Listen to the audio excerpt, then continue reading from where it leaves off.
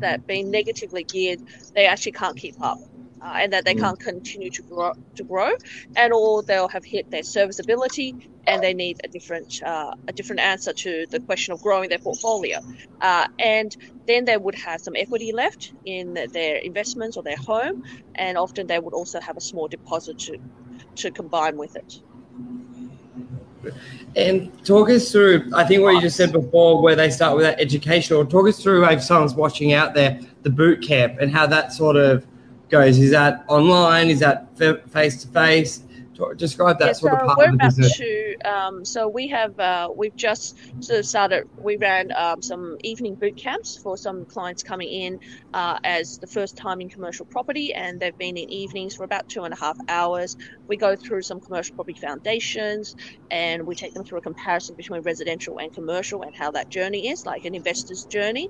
And then we get our finance broker to talk about finance, because there's heaps of questions about how do you finance a commercial property, and just give them the foundation. Then we get them to book into a strategy call with us, and then moving forward, we can help them map out and personalize that strategy and build a profile around the type of property. But we actually, because of the demand of people wanting to actually learn more, as you said, about commercial property, about being really confident as an investor, we've actually about to launch our 2-day boot camp, where it's going to be in May, on the 22nd and 23rd of May, a weekend, where we're actually bringing our whole team in, so they get to speak to a financial planner, accountants, and as well as lawyers, to see how the whole flow goes. Because it's putting the pieces together. What entity to buy in, when do I sign the contract? If I want to buy in my super, because about I think 1 in 3 of our clients buy in their super as well. Yeah. So guiding through that process, and finally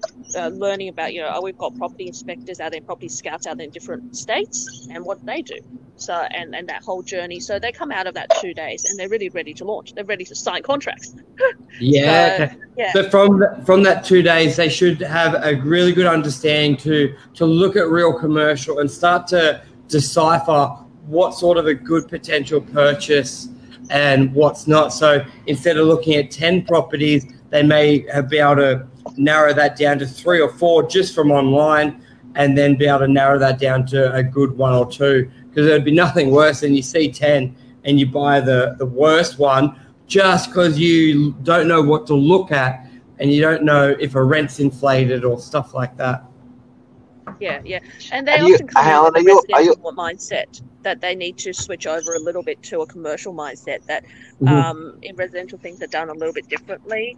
And when they do commercial, they bring that same mindset in, and they are looking at things from a totally different perspective. And as they're getting them to switch that and say, no, this is how it works in commercial, these things stop mattering and other things start to become more important. Yes. What were you going to say, Mark? Are they normally, the properties you're recommending, you normally suggest vacant or tenanted? So most of our clients will look for a tenanted property because it's their first property. By the time they get to their second property, some of them, the length of the tenancy or the lease itself matters a little less, because they've got some more confidence.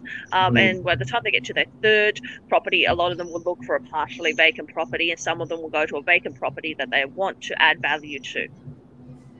Yeah, and that's because I generally see there's a better yield when you're buying a vacant property, but obviously a lot of people, if it's their first, they just don't have the confidence, and they definitely don't have they're just getting the confidence on the sales side, let alone the leasing side of things. So they sort of look at something empty and I wouldn't know where to start. So, but you see those seasoned commercial investors, they love vacant. Yes, they understand it could be empty for 3 months, 6 months, but they know they could end up with a 7% yield if they pick that right one.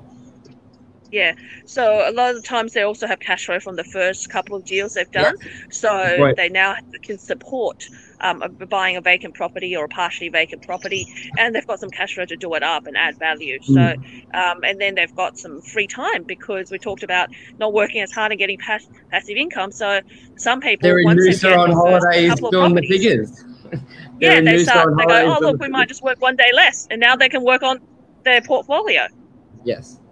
And just before we wrap up, what's your outlook for the next 6 to 24 months commercial property? Well, New I South think the market is going to be Yeah. really, really hot in the next 6 to 12 months. So buyers need to be quick if they want to get in. They need to actually be market ready beforehand. So rather than getting there and go, oh my God, I got to find the entity, I got to go and find my loans. They got to be market ready, because the Yep. next 6 to 12 months we're going to see the yield compression. Not only, I think Sydney will come back a little bit more, so we'll get a bit more yield compression here. We're going to see a lot of yield compression in regional areas, because a lot of people are moving in regional, and we do a lot of deals in regional. And we're going to see areas like also Melbourne that's going to come back, so people get a bit more confidence, and also we'll get a lot more Melbourne investors as well into the Sydney market, in Sydney Metro as well as regional, as they're looking for diversification out of their portfolio. Because where's your... And so, Helen, Yep, go Mark. sorry, when you say yield compression for people that are watching, so people will get rent back on a purchase of a property. So say they're buying something for, let's just use $1 million because it's round. They'll generally get they used to get like a 7% return. So when they're buying and now that property is returning 4% on what they're purchasing it for, that's called yield compression, is it? So it's starting to go in that direction. So traditionally, if they were going to regional, an area, say like a Townsville or Rockhampton, it will be a 9% yielding property. So they're getting a $90,000 on $1 million. On a normal day, they'll clear about $50,000 in passive income on that one deal. But now we're seeing Townsville go to about a 7.5% to an 8%, a 7.5% to an 8%. So essentially, they're still clearing the same because the interest rate is lower than what they bought in, say, 12 months or 18 months ago. But so they're clearing the same, but the returns on that property is a little bit less. If they're in Sydney, obviously, instead of being at 7s, we'll go to 5s. We're already at 5s a lot of times, and the bigger brand name tenants probably go to a 3 or a 4. So so on $1 million, that's a $30,000 to $50,000 in net rent coming through. But if you're getting an interest rate at 2%, you're still getting some positive cash flow. And ultimately, how much cash flow depends on how much risk you're willing to take. Good point there. Cash flow v risk. They run pretty in sync. But it's been lovely to have you on. Anything else you want to end off here, Helen? I've put your website in here, so if anyone wants to get a hold of you, your details are there. They can contact you if they know nothing about commercial and want to learn. You can basically hold them through that whole process to settlement, and then even their second and third, and have that community, which I think is very powerful. Yeah, if you are looking for additional information. And Helen, it's Michael's birthday today. Michael. Thank you. Thank you. You can go on holidays as up after 5 p.m. Exactly. But not before. Make another sale. Exactly. Very well said. If you are looking for additional information on commercial property, I do have a YouTube channel, so look for Commercial Property Roadshow with Helen Tarrant. It actually has lots of me doing inspections. It's got me doing information about commercial property, different areas of commercial property.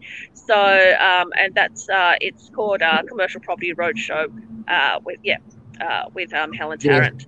So beautiful. That's probably, it's on YouTube. So, or just Google Helen Tarrant on YouTube and you'll find me. And then I've also got a podcast. So there's plenty of information out there. Or just simply Google Helen Tarrant and it'll come up with lots and lots of things. But the main thing is get some education, get yourself market ready, and then be ready to launch. Yeah, and embrace not knowing about commercial and learn. Don't just go, it's too hard basket, because as you said, there are huge opportunities in commercial property. You've just got to do some research to find someone who can help you through the process. And being in the industry, I don't really know of anyone doing what you're doing. Yes, we know buyers agents, but not the community side of things that you can sort of go, is this really a good purchase, when you're not talking to the agent who wants to sell it, or just the sole buyer's agent who wants you to buy it as well. You can have that sort of person to speak to, which I think is very powerful. Where are you in Sydney, Helen? Are you Sydney we've got a team in Melbourne and also a team in Brisbane as well. Okay, great. Awesome. Thank you very much for coming on this morning, Helen. It's been an absolute pleasure. Fantastic. Thanks for coming on. Happy birthday, Burge. Thank you. Happy birthday. Thank you.